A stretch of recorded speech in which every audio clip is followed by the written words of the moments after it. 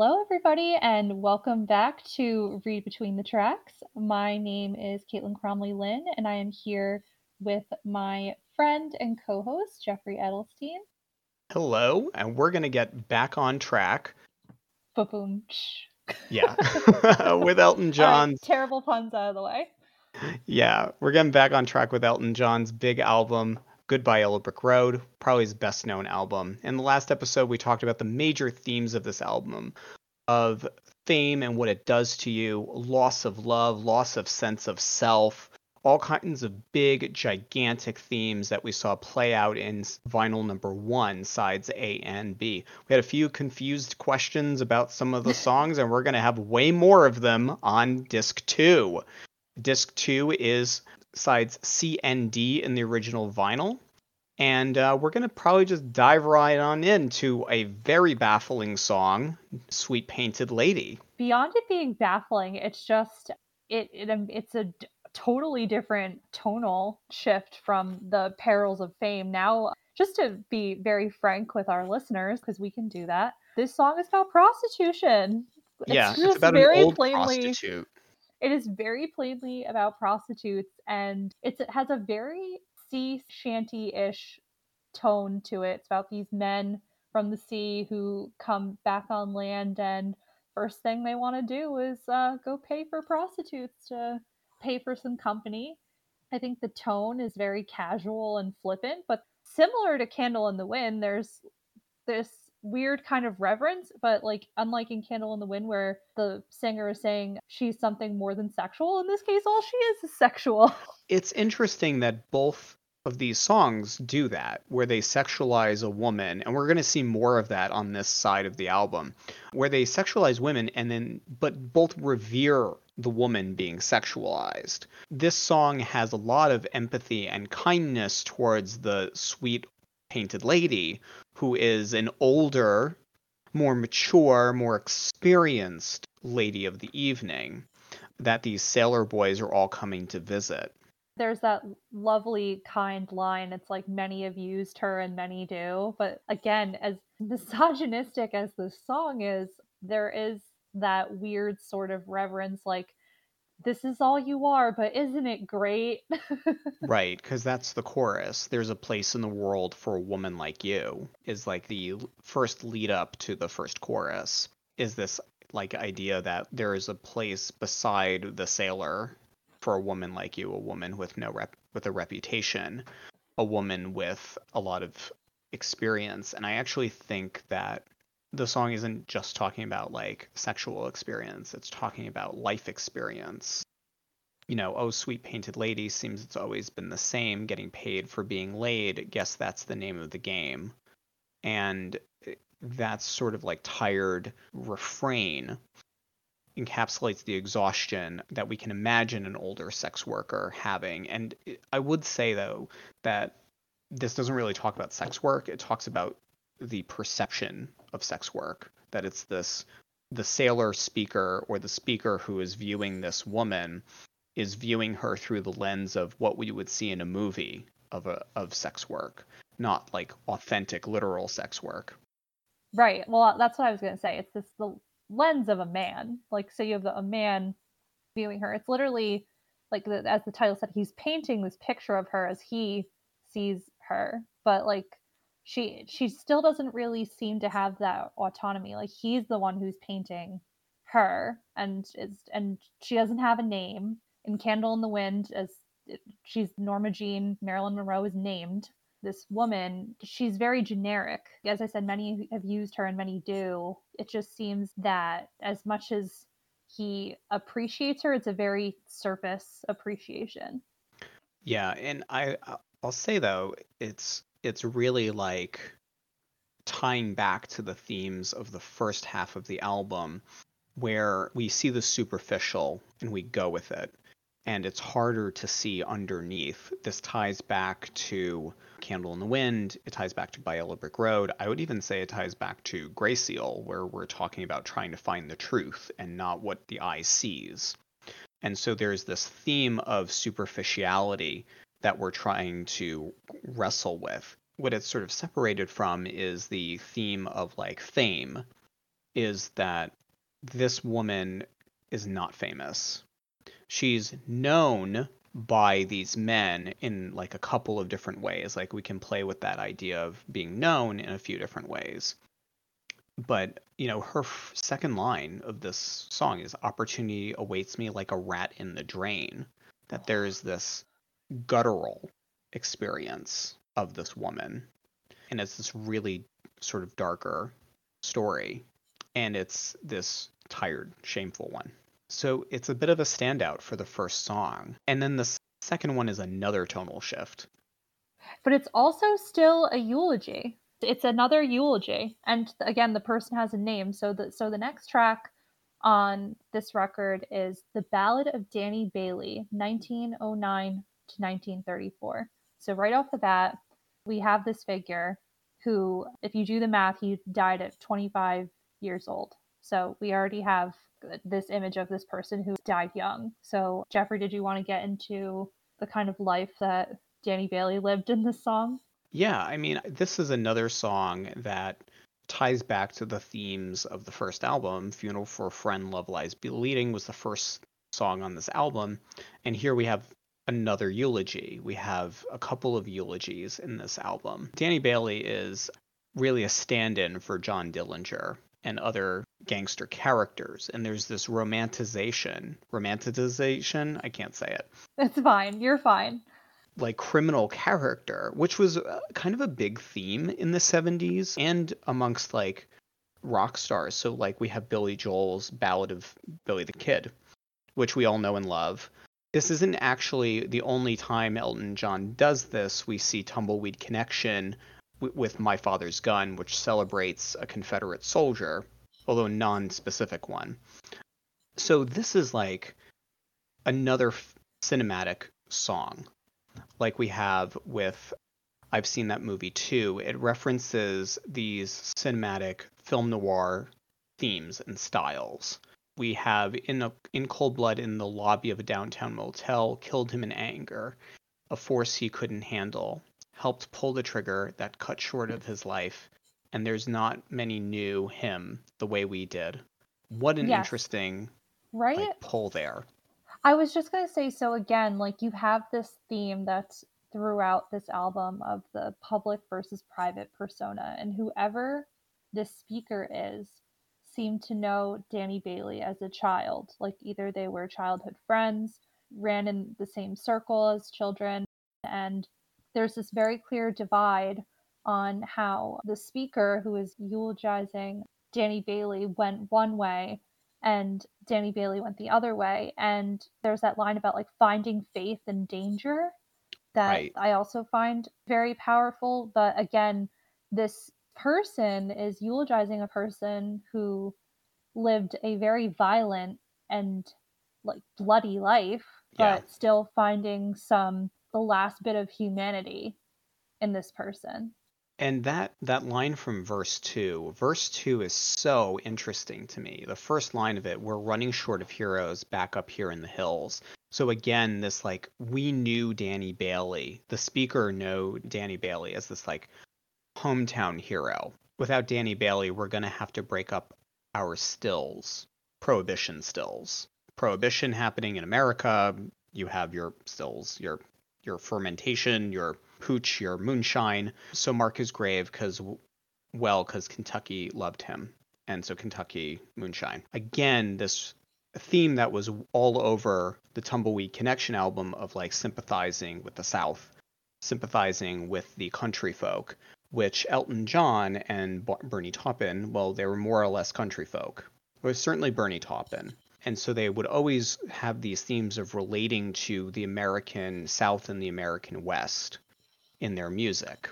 We saw that big time in Tumbleweed Connection and Madman Across the Water, predecessors to this album. But, that last couplet of verse 2, and he found faith in danger, a lifestyle he lived by, a running gun youngster in a sad, restless age, which is a really beautiful sum up of the 20s in America. A really, really brilliant way of saying the age that this kid lived in was so tumultuous that he had to become a gun totaling runner of alcohol in a time where it was illegal. And I keep going back to Candle in the Wind for this song just simply because it's that live fast, like die young attitude and just the tragedy of it. And again, the speaker who knows the private persona, or what was the old private persona before Danny Bailey transformed into this gunslinging gangster from this era. As we all know, in the 1920s, there's the stock market crash in 1929, and that's the golden age. That's when it really ended. So that's another thing to think about. Yeah, and it's very sympathetic to this character, unlike the next song, which Oh my gosh, is, I don't want to spend too much time on this song because yeah, this one gives me the heebie-jeebies, to be honest. yeah, we'll cut it on this one. We'll just kind of say what needs to be said and move on to the song that we really want to talk about. Oh my gosh, absolutely. So, Dirty Little Girl. Oh my, first of all, such a creepy crawly little title of a song. But you think about the sort of twisted reverence on Sweet Painted Lady and flips that right on its head. Yeah. Dirty Yes. Little Girl is like a very violent, rough, degrading song, pretty much filled with this weird disgust of this woman, of women in general. Yeah. I want you to I'm going to just read a read a few couple. lines. Yeah, just read a few lines, but that's really just the underlying narrative. Like, you think about the reverence and respect, whatever you want to call it, on Sweet Painted Lady. At least if this man is sleeping with a prostitute, is like, you're all right. This song, Dirty Little Girl, flips that coin and is the exact opposite of that. So Jeffrey, do you want to read a Yeah, few I'm of going to the read the lyrics? chorus. Okay. This is the chorus. I'm going to tell the world you're a dirty little girl. Oh Someone grab god. that bitch by the ears, rub her down, scrub her back, and turn her inside out. 'Cause I bet she hasn't had a bath in a year. Oh. Some other key lines. The song like starts with, I've seen you looking like you've been run down by a truck. That ain't nice to say. Sometimes I guess I'm really hard, but I'm gonna put buckshot in your pants if you step in my yard. Which is like obviously like not just going to shoot you, but shoot Uh, you with, yeah. you know. Yep. It's a very nice image. Yep. Yeah, it's really, really, really repulsive and Right. gross. It And is. I don't know what the mission of this song was going to be, but what I want to say is that it is the reality of Candle in the Wind. Like, Candle in the Wind is this, I see who Norma Jean really is. I empathize with her. The world, and then this song is, this is how the world views her. This is how the world views women.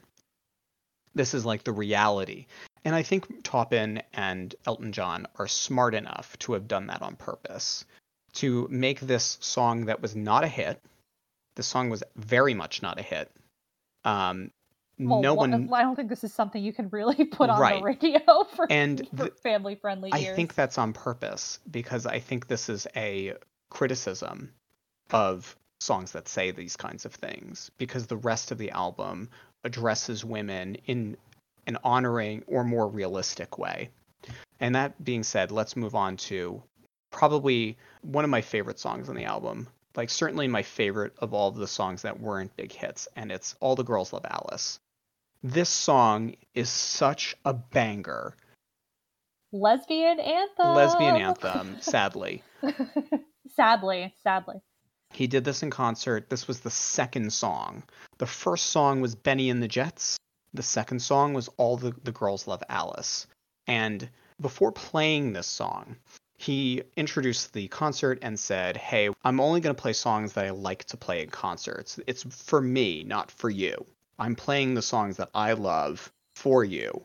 Usually I play the songs that the audience likes, but this concert, I'm playing the songs that I like. So it's interesting that he picks that out. So when I first listened to the song, I was like, I have no idea what this is about because I was a child. Listening to it as I got older, I was like, oh, it's about a lesbian. A 16-year-old lesbian, but a lesbian. Yes, but there's a very weird message in the song, Yes. and I just want to get into very briefly. I know we've mentioned it a couple times, but if you didn't know before, I know this is a shocker, but Elton John is gay. And Yeah. I know it's a shocker, right? But at the time of this album, I believe he was closeted, or if at least if He he was not defining himself as bisexual yet. He was privately out. People who knew him knew he was sleeping with men. yes, but I want to say that this is the first time in his discography that he sings about a gay character in his So music. obtusely, like so obviously. Like there could be arguments about other songs, but this one is really clearly about a young girl who likes women. Right. So for the first time that Elton John sings very obviously about a gay character, the moral of the song is very strange. At least I think Strange so. maybe for our sensibilities. Right, but it's also very sad because I guess it's more of a statement to the time. So, just very briefly, so Alice is a young lesbian girl who clearly doesn't fit in with society, and as the chorus states, she starts sleeping with married women who are either struggling with their own sexuality or know that they are gay or bisexual, but have to present in this heteronormative way because that is what society is telling Yeah. them. And so what happens to Alice? She ends up dead. Yeah. And that's literally the first time Elton John sings about a gay character. It's a gay character who is sleeping with married women who are struggling with their own place in society, and she ends up dead for it. So Jeffrey, do you want to go a little bit deeper into that? Yeah, I want to go a little bit deeper. This song has such a powerful rhythm and it's such a banger. It We is keep using so that word. It's it's a fine. great It name. It's is. a It great is. word It is. because you just want to bang it around in your head. The chorus is so interesting. All the young girls love Alice, tender young Alice, they say. The way it's sung is that it's sanguine or it's saccharine. Come over and please me, come over and see me. Alice, it's my turn today. All the young girls love Alice. Tender young Alice, they say, if I give you my number, will you promise to call me? Wait till my husband's away. They're pleading with Alice to come over, to give them something that they need. And when I spoke to my mother about this song before, like after we went to the concert, I was like, Mom, what do you think that song's about? And she's like, oh, it's about drugs. Alice sells drugs. Well, it's very similar to the White Rabbit song, the Go Ask Alice. And then you think of Alice in Wonderland, like going down the rabbit hole, and how Alice in Alice in Wonderland also doesn't feel like she has a place in society and goes into her own world. And I feel like there's a very similar theme going on here. Absolutely. Where you have Alice, this character who is sort of at the disposal of other people in the world. But this is a song about women loving women or women having sex with women because of verse 2. Poor little darling with a chip out of her heart. There's something missing because she can't authentically be herself. It's like acting in a movie when you got the wrong part, which is such a closeted reference. What a really clear signal of being in the closet. Getting your kicks in another girl's bed, obviously. And it was only last Tuesday. Oh, they found you in the subway dead. And who could you call your friends down in Soho, where gay people lived? One or two middle-aged dykes in a go-go. So you know what this song is about. That there was no one for Alice in the end. It's this deeply sad song. It really is. And if you think about it in the context, like as we spoke about, that Elton John was not out at this point, and how you have this message of a song where these married women aren't ending up dead because they're presenting in a heteronormative way, and that's why they're still alive. But Alice, while being herself or trying to find herself and be out, ends up killing her. And that's such a sad but true message of the time. Yeah. And, this is, I think, one possible interpretation of this is Bernie Taupin warning Elton John and saying, hey, do you want to end up this way? Is this who you want to be? Bernie maybe didn't say that explicitly. Maybe that wasn't the message. That's one interpretation. Another one is memorializing all the children who were lost to homophobia. And this song does that really well. It takes on the voice of the oppressor as the speaker and really captures how messed up it was. And it's a really, really, really heart-wrenching banger. It's a real punk I feel like song that's going to to just me. be like if we were to hashtag our podcast, it's just like hashtag banger, hashtag banger lit. Everything's a banger on this album. It's fine. Yeah. And that brings us to the end of side C. Woo! That was a journey. We're moving on to side D. This is the one that I think of all of the sides, this one is the one that really kind of fits together the best. It does. I would actually say this and side A. Side A. Yep. Yeah. Yep. So let's take a look at it. yes. So side D starts with your sister can't twist, but she can rock and roll. The title tells you a lot about the song to begin with. So you have the twist, which was this old school dance move. Everybody can do the twist. Right. A chubby checker made the dance popular with his song. Yep. So you have this reference to like the 50s style rock and roll, but there's this really frantic beat. Like it's very frenetic and it's impossible to do the twist too. I've tried. It is. But it's this critique of sock hop, I think, and this mocking nostalgia. Like, oh, you want to go back to that? No. Right. We're letting loose now and we're embracing the new music and the wild side. You have the sister that the singer is talking about how she can like buck like a bronco, which is like such like a sexual image. We have more of that.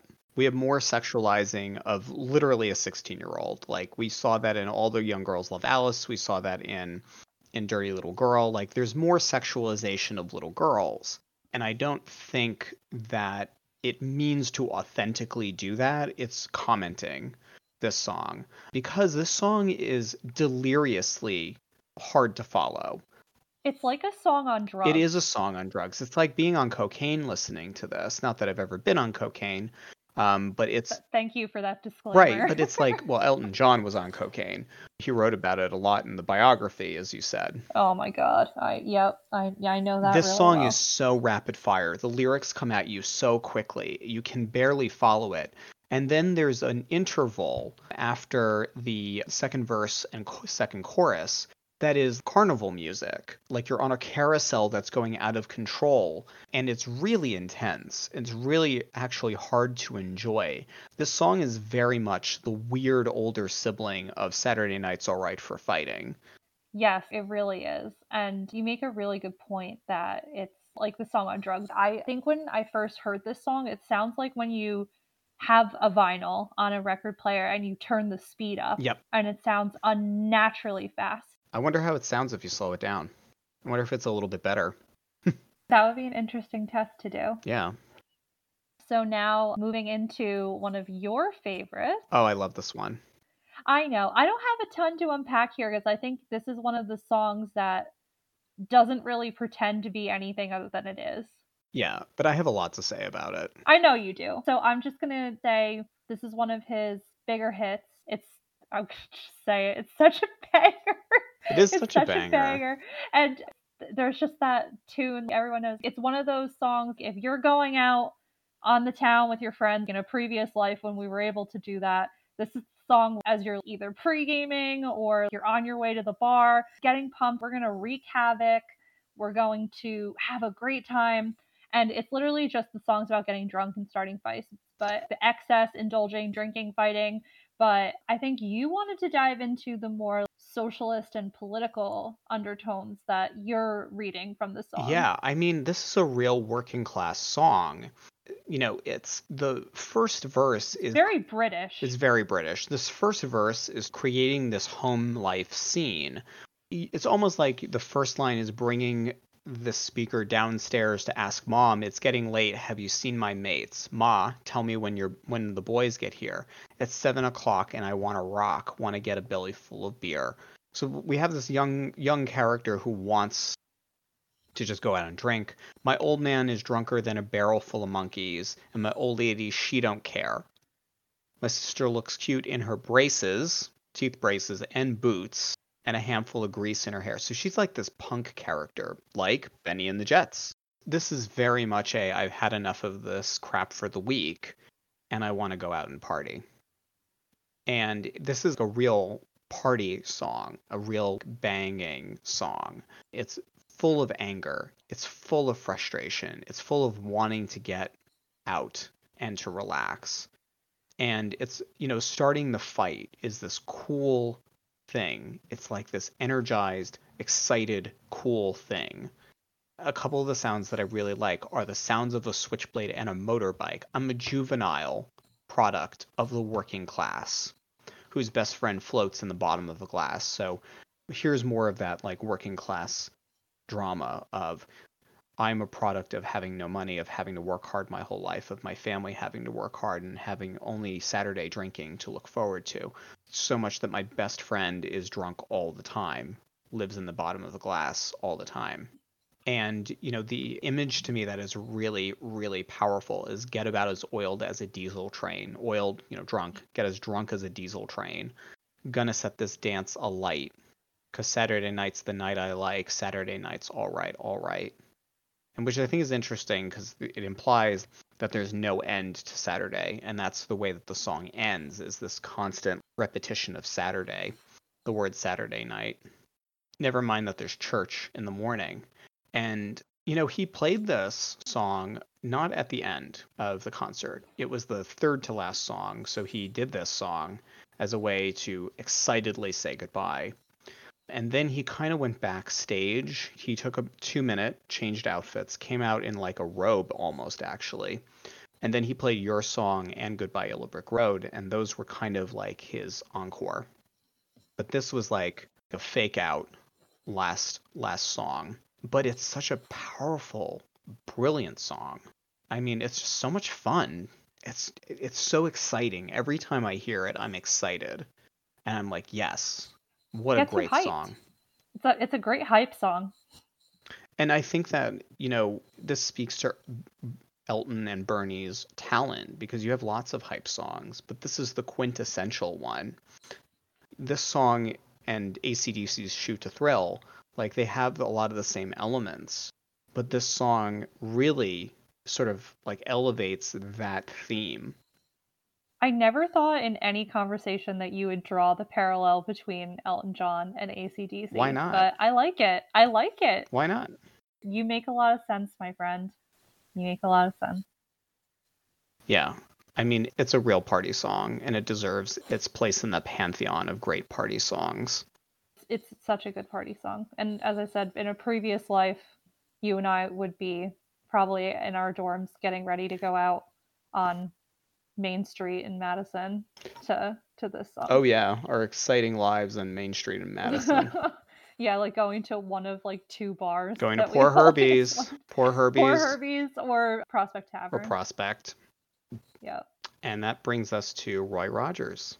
Which is like the Calm Down. I think out of all the songs on this album, the transition from Saturday Night's All Right for Fighting to Roy Rogers is the most interesting transition. I absolutely 100% think so. Saturday night is the party. Roy Rogers is the church. Yep. And I would also say, as you said, it's the morning after, it's the calming down, it's the church. You have, again, this reoccurring theme. This is now the 3rd public figure we have referenced in this album. Yeah, I think so. Because we have Marilyn Monroe, we have Danny Bailey, who is fictional, but that's fine. Still a eulogy to a public figure. And then we have this 3rd one, which I would say is probably the closest to a real eulogy or obituary rather, because there's still that sense of the speaker is somewhat removed. There is a reverence there, but it's not like I knew you. In the first song on this side, which was like a mockery of nostalgia, this one is full on embracing it. Yes. I think is interesting, again, flipped on its head, how your sister can twist but she can rock and roll. That's a mockery of nostalgia, but this one is full on idealization of this era of Roy Rogers, going back to those old TV shows and old values for comfort. Like I kind of think of how in our childhood, like waking up for Saturday morning cartoons, that's kind of the feeling that I get listening to Yeah, this song. absolutely. And again, like we've said in the past, Elton and Bernie were enamored with the American West. They did 2 whole albums about it before this one. And it really influences their work. Even in Honky Chateau, we have Honky Cat, and we have songs that are all about the American West in Madman Across the Water, which is like another really Americana album, all the way till their 2006 album, Captain and the Kid, which revitalizes this Western theme with a couple of tracks like Route 67 and the Captain and the Kid, the title track. So, Roy Rogers, real person. We'll take a look a little bit at the lyrics here. We idolize this character. Oh, and Roy Rogers is writing tonight, returning to our silver screens. Comic book characters never grow old, evergreen heroes whose stories were told. Oh, the great sequin cowboy who sings of the plain, of roundups and rustlers and home on the range. Turn on the TV, shut out the lights, Roy Rogers is riding tonight. And if that isn't the perfect sum up of what this album is trying to say, I don't know what is. It really is such a beautiful, almost conclusion because the album's not quite over yet. It's the last time we get a eulogy or an obituary in this album, and it's such a beautiful way to say kind of goodbye to that theme. Right. And the theme that we're kind of calling back to is this, okay, we want to admire the work of the person who is on that silver screen. We want to respect the work that they've done.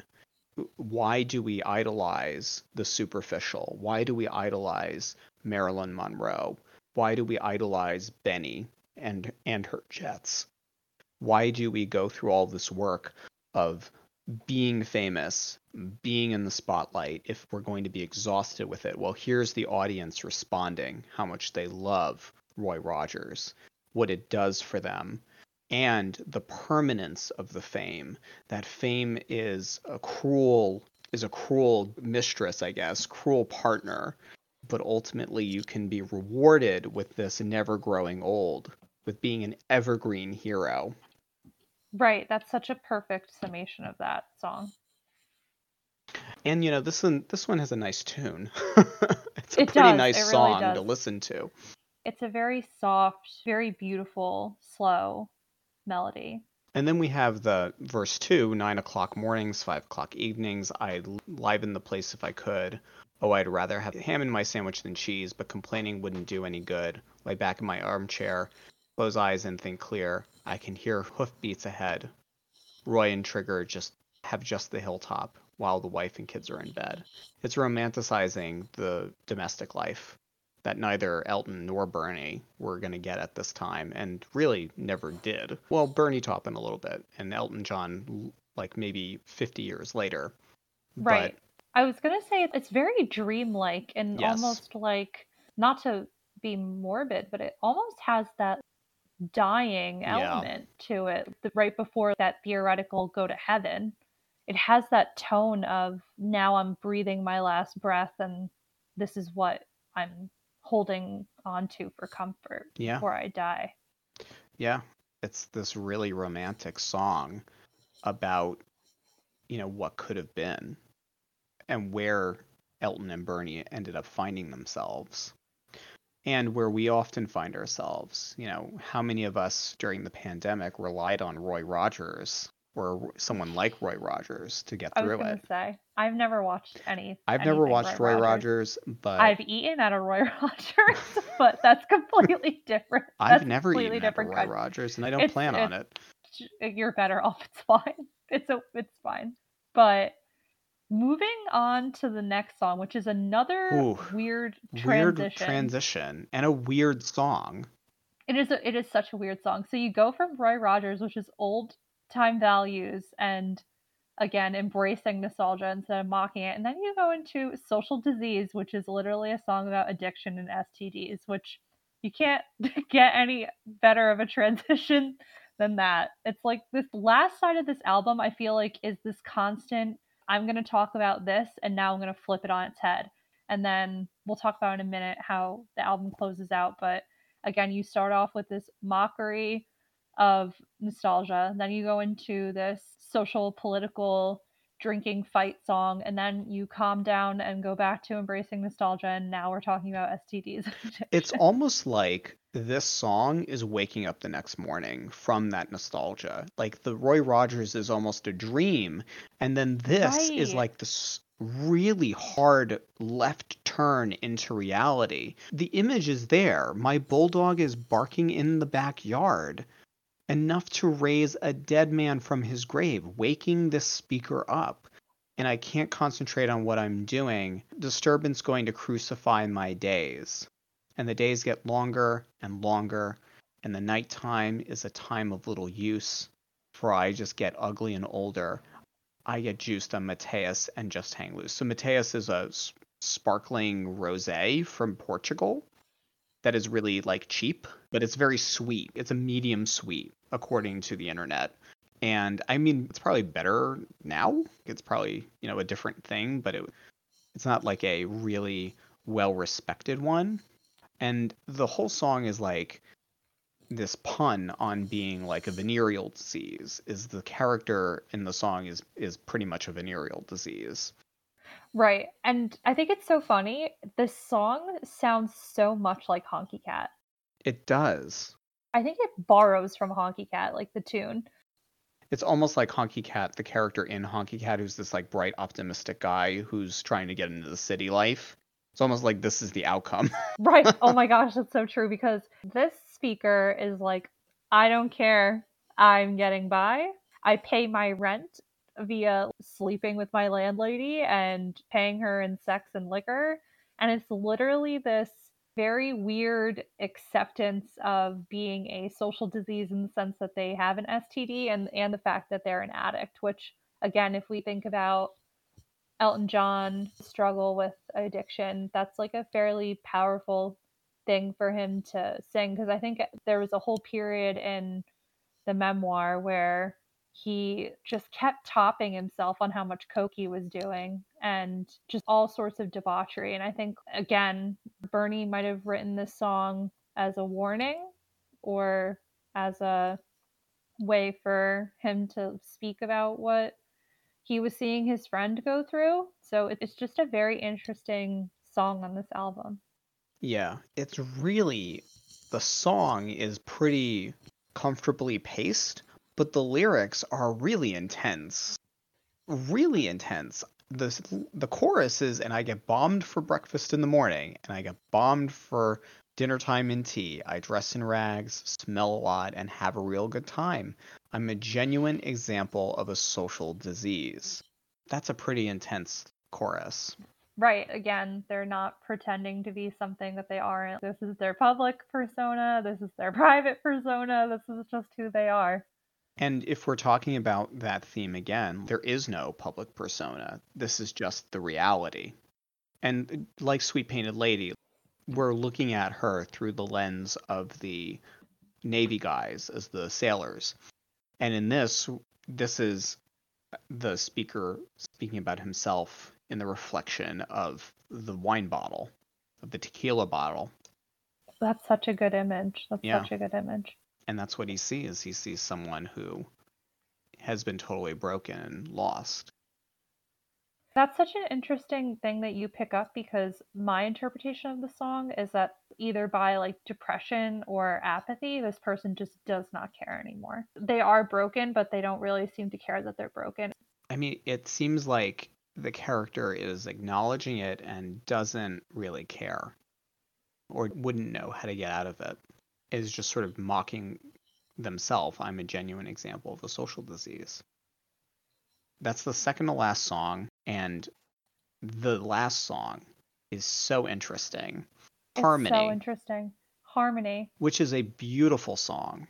It's such a beautiful song. It is the perfect closer to this album because I think it's the same speaker from Love Lies Bleeding. That's my Absolutely. interpretation of it, that it's the same speaker from Love Lies Bleeding who was mourning this relationship and struggling with, choosing domestic life versus rock and roll life. And the way I interpreted it, the album begins with this person wanting to escape rock and roll. And this whole journey through the album has been that examination of this life living in the public, wanting to go back to their roots, but maybe thinking, how do I get out? Do I want to get out? Like, there's all these perks to fame, and there's that struggle with it. And I interpreted it that the speaker is now accepting their life as a musician and literally living in harmony, aka Yeah, living with music. I am now living in harmony I love that. and choosing the life of being a music man. And you don't really get the sense that they're mourning that relationship anymore. They've now gone through all the highs and lows of the rock star life, and they've fully embraced it and are looking ahead to the future. That's how I interpreted this song. Yeah, I completely agree with you. I think that the other layer I would add is the speaker is talking to that person in Love Lies Bleeding that is the other half of the couple. And this first verse is so incredibly caustic. Hello, baby, hello. Haven't seen your face for a while. Have you quit doing time for me? Or are you still the same spoiled child? So have you moved on from me? Have you quit working for me? Or are you still upset about the breakup? Hello. I said hello, demanding to be heard. Is this the only place you thought to go? Am I the only man you ever had? Or am I just the last surviving friend that you know? Which, oh my God, Oh my what God. a biting read. What a Right. really, really mean thing to say. Right. And it's totally different from that tone that you have in Love Lies Bleeding, which is just raw mourning. Like, Right. I'm sorry, honey. And I split the band. I quit for you. I did this for you. That desperate, I love you all to anything. And now it's again totally flipped on its head where it's just, hi, hello. Yeah. Are you done with me now? Can you be done with me? Like, I've moved Yeah. on. And the way that Elton sings this is slow, dry, pretty tired. It's not an angry song, it's an exhausted song, as if the speaker is exhausted with their own life. And then the chorus, Harmony and me were pretty good company, looking for an island in our boat upon the sea. Harmony, gee, I really love you and I want to love you forever, and dream of never, never, never leaving Harmony. And the chorus is this idea that almost sarcastically, almost ironically, the harmony is with the self, and that there's this island out there that if you are in harmony with yourself for long enough, you might reach and never forget.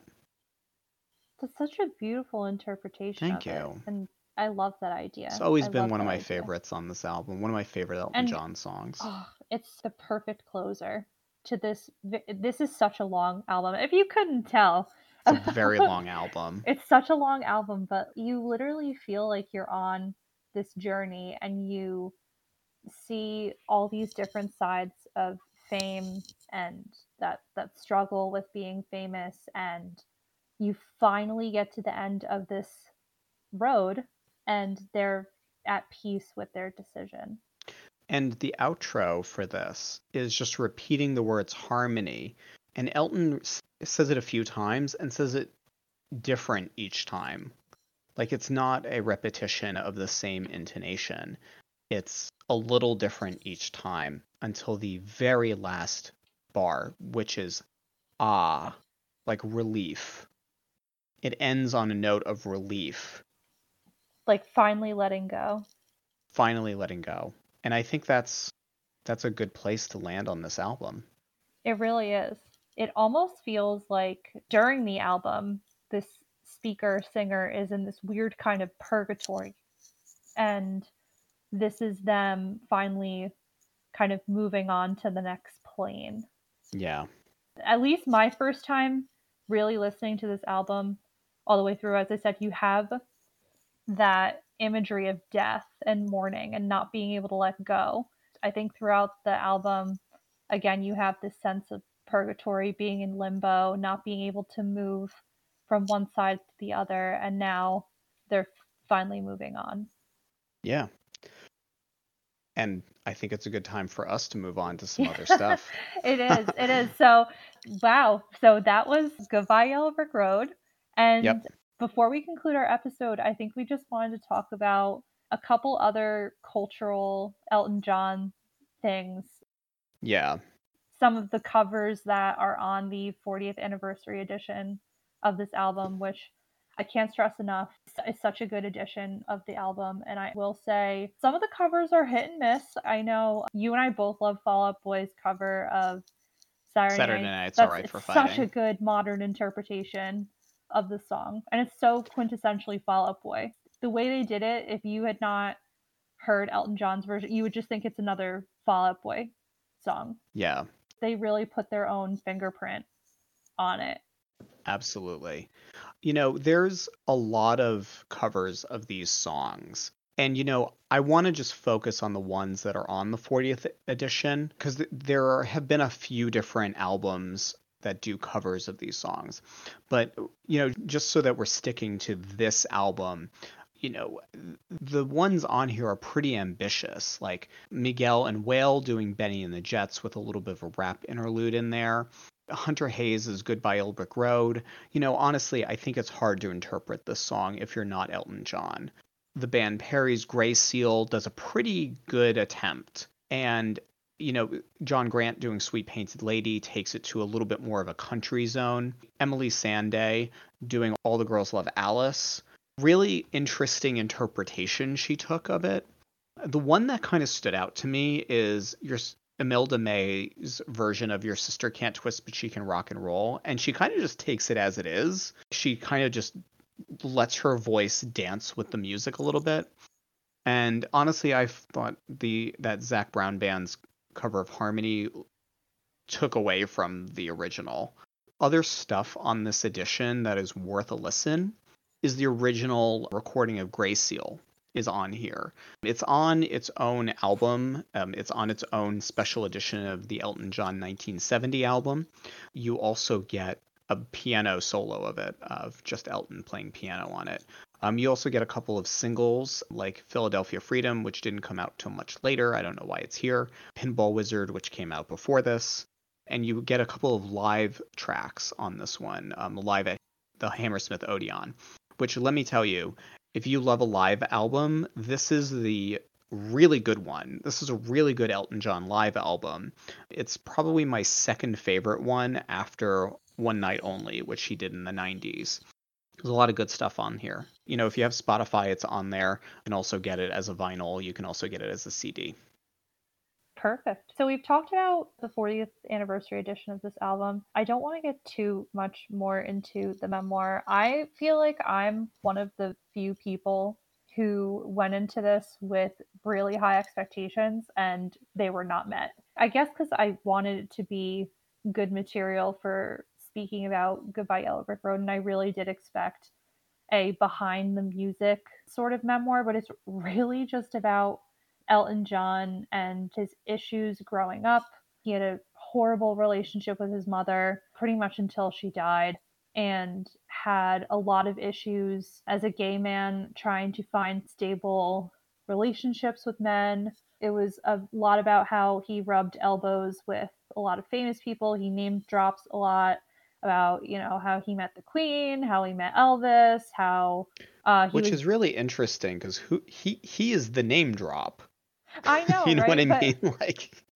But then he's like, "Oh, I was BFFs with John Lennon and we would pull pranks on each other and it was so I have a hilarious." question. Yeah. Does he say anything about Rod Stewart? Yes. Because Rod Stewart says stuff about him in his book. Yes, they were really close, but they had a very fun but antagonistic relationship. I think they were the ones also, like, they were pranking each other.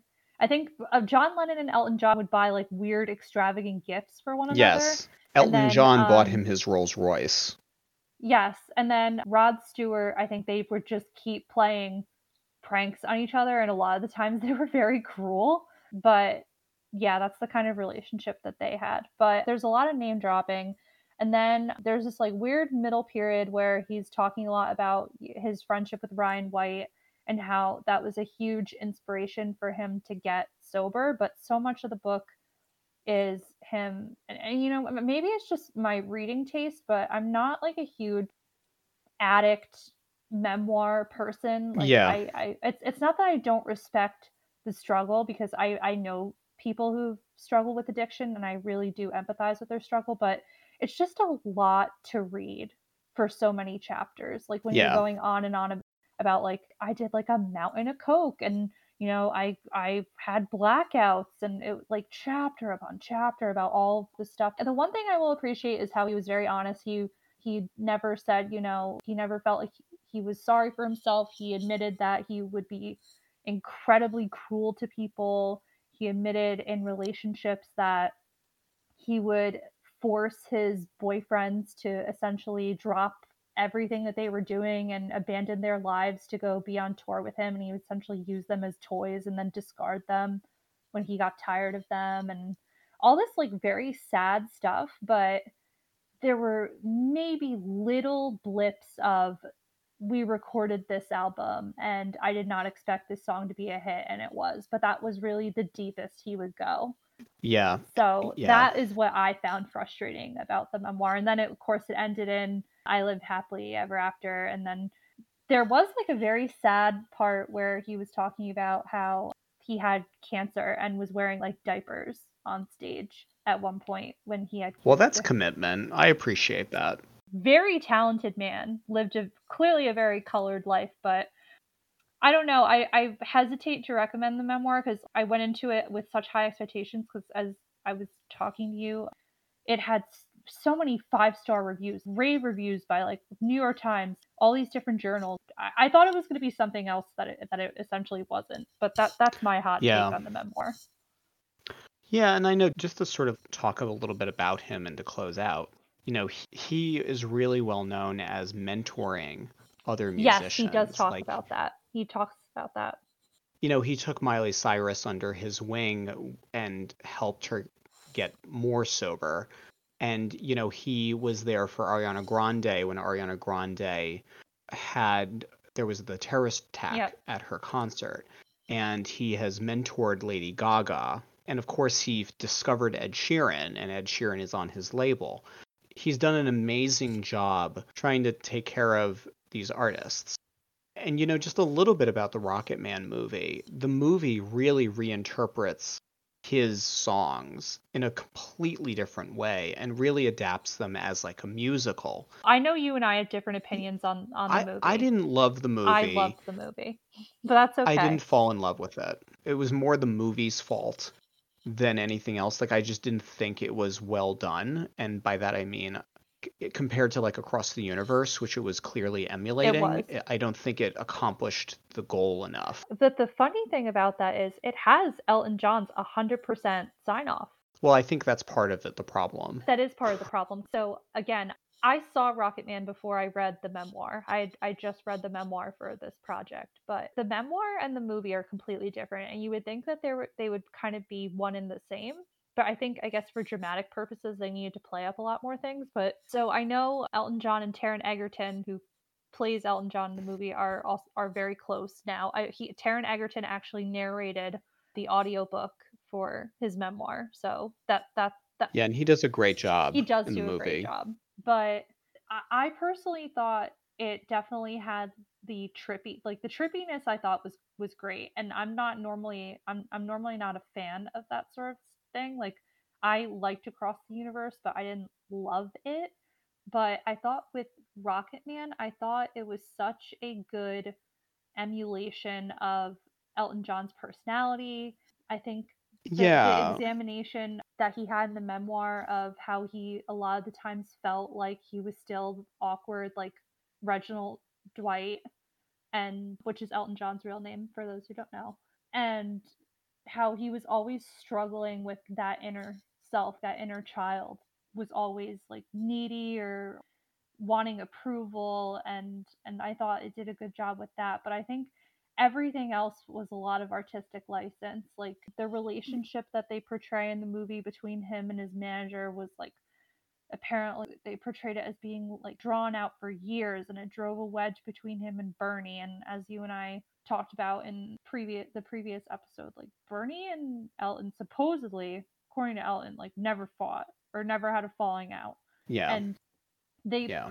the movie portrayed their relationship as a lot more tumultuous, I think. And really my problem with the movie was early in the movie they do Tiny Dancer, and it's a walkthrough. Uh, it's literally just a walk and talk. Also, there's this weird thing where it's also saying like at one point Elton was in love with Bernie, which he never said Yeah, in the memoir. which Never. he's never said ever. Never said ever. And I think the movie is nuanced enough in that scene to say that it was like jealousy, but yeah, I was just like, how can you take the song and make it a walkthrough, like a walk through a house, and Elton's just singing it, like that was really And it's problematic. directed at Bernie. And there was, and then but some things it did really well. It just it wasn't everything I wanted it to be.